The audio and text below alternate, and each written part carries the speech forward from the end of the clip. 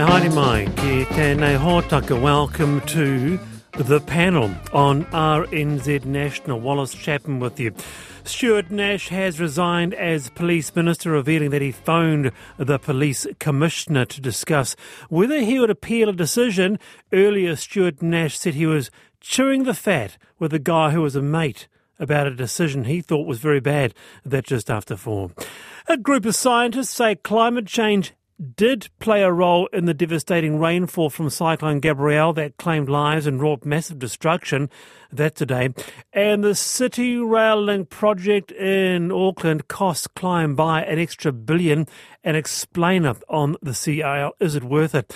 It'll be the equivalent of 16 lanes of traffic coming in to the CBD.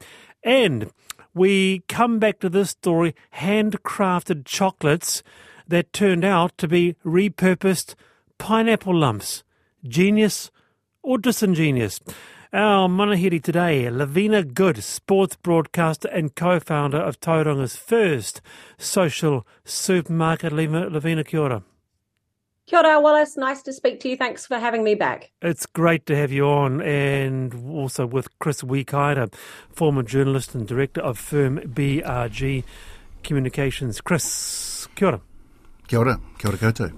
We have Lavina and Chris with us this afternoon. Wonderful to have your company this afternoon. Wednesday, isn't it? And today marks 4 years since the Christchurch mosque attacks and the tragic loss of life of 51 people. And next Monday, a new exhibition. It's called Raising Sakinah, Finding Peace, starts at the Christchurch City Library. Survivors and people impacted by the mosque shootings have collaborated creatively using art and photography to honour those whose lives were taken 4 years ago. And to tell us more, we have project creator and photographer Janet Gill. Kia ora, Janet. Kia ora, how are you today? I'm very well, Janet. And you have been supporting survivors of the mosque attacks from day one, I understand, Janet. Tell us about that and what's been the relationship there. So we, from day one, I started photographing people. I didn't really give flowers as a tribute, but the way I actually wanted to show my intentions were through my tribute to the community and to society, which is through photography. And since then, we have created incredible relationships with the Muslim community. They call me Sister Janet, and incredible relationships with many of the individuals who lost loved ones. And that's become quite a friendship, hasn't it? I mean, you're friends with many in the community, in the Muslim community, with, for example, widows, and they've also supported you through your own health issues. Yes, that's right. I thought that I was actually giving a lot to the community, and the last couple of years I've been very ill. I'm very chronically ill, and I spend a lot of time in the hospital. Sometimes I cannot cook or do absolutely anything, and some of the people who actually supported through these times have been giving me food and support and take me to my appointments in the hospital and helping me with my walking, with absolutely everything, giving me support through with my very expensive medication, and it's been an incredible. It's just so much heart from all the community that I'm overwhelmed. So this is a really this is quite some exhibition that you've organised here, art and photography immortalising and acknowledging the experiences of those affected and amplifying the voices of the survivors. Tell us more about this exhibition, Raising Sakinah, before we bring the panel in. Well, Raising Sakinah is Sakinah is peace or tranquility in Arabic, and we wanted to do is to create something specifically taking into consideration the cultural and the spiritual and the individual needs from the people who lost loved ones at the March 15 attacks, but also their supporters. So I wanted to give something to the community, but I didn't know what. And with some collaborators and also with people from the community, we create this amazing work, which was a series of workshops specifically designed for helping them through the healing process. And there were the workshops. The exhibition itself is to give them a vehicle, an opportunity to amplify their voices. So they would tell us very moving stories of the loved ones, the loss, grief, and also resilience. And I also have incorporated inks that I have made by hand with the tributes of March 15. So if many people don't know what happened with the tributes, some of them are actually made in art. So imagine this, we're connecting their stories, the grief, the love, and we're connecting all the love from the community together as a metaphor for unity in diversity. How powerful is this? Wonderful event, Lavina, marking 4 years, and a number of workshops for all ages. It's a really worthwhile response, Lavina.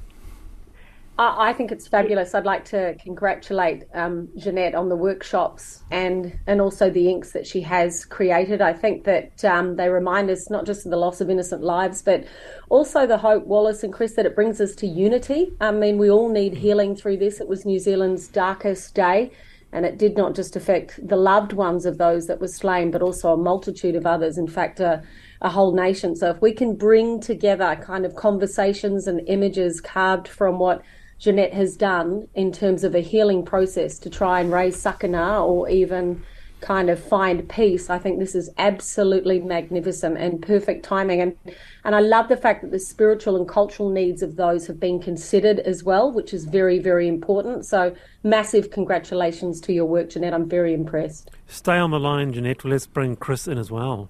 Oh, I couldn't have said that better, Yeah. Basically, what I can say is what she said, because that's, that's it. And, that wonderful team at Christchurch Library, they got a neat team down there. Do awesome work.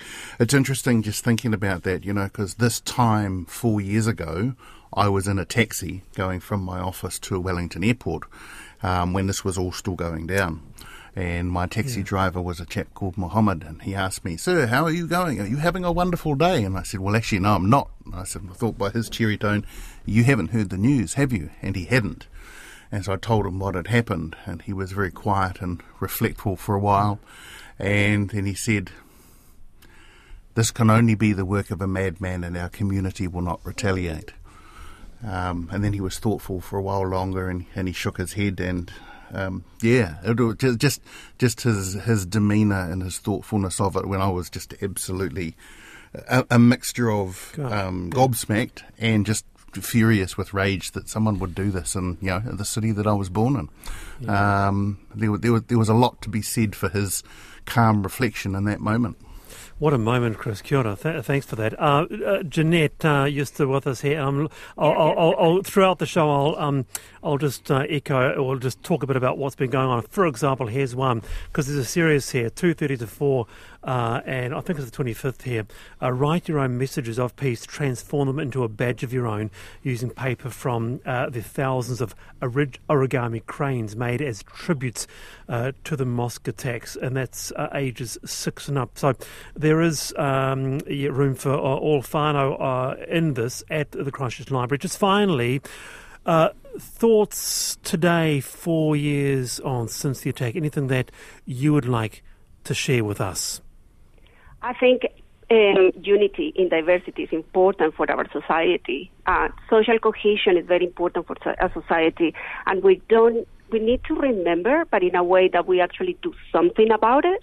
So I'm just wanted to do a call for action, to do something about, learn about your neighbor, do something about people who actually you don't know. And also in terms of our project, this is possible only because we have hundreds of people collaborating to create a unity in the context of diversity.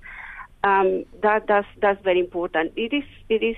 We can do a lot if we get together and do it together. Lovely to have you on, Jeanette. Kia ora. That's Jeanette Gill. Thank you. Project creator and photographer in a new exhibition called Raising Sakinah. Finding Peace, 25th of March, Christchurch City Library. It is time for I've Been Thinking, Lavina. I know you'll get a fairly big response on what you want to talk about.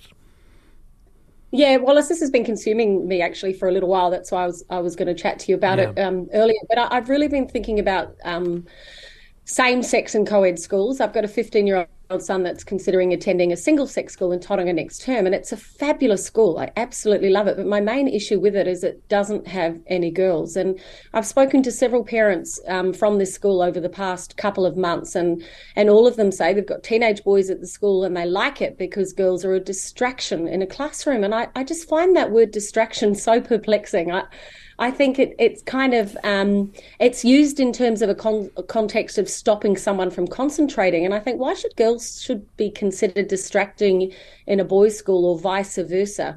Let's be honest, when they get into a workforce for women, they're paid 11% more anyway, so it can't be too much of a distraction at school. But just like in primary school and intermediate, I want my teenage boys to feel comfortable around female peers. And I just see it sometimes as archaic that there are 52 male and 64 female same-sex schools in New Zealand. And I can't believe this statistics there. It seems crazy to me. And I want my kids to be around boys and girls. Okay, so for what it's worth, I went to a single-sex school and secondary school, absolutely loved it.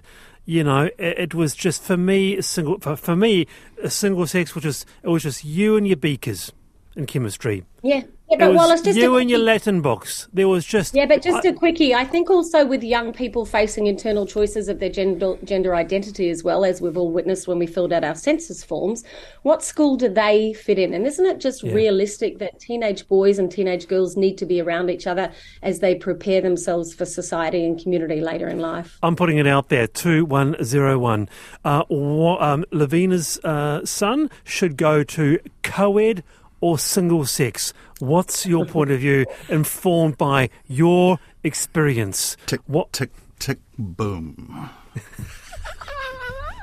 I know. What are you saying, Chris? What are you saying, Lit the match. Oh, his text tree's going to light up like a Christmas tree that's on fire. You know it, Chris. You know it, isn't it? Yeah, already coming through.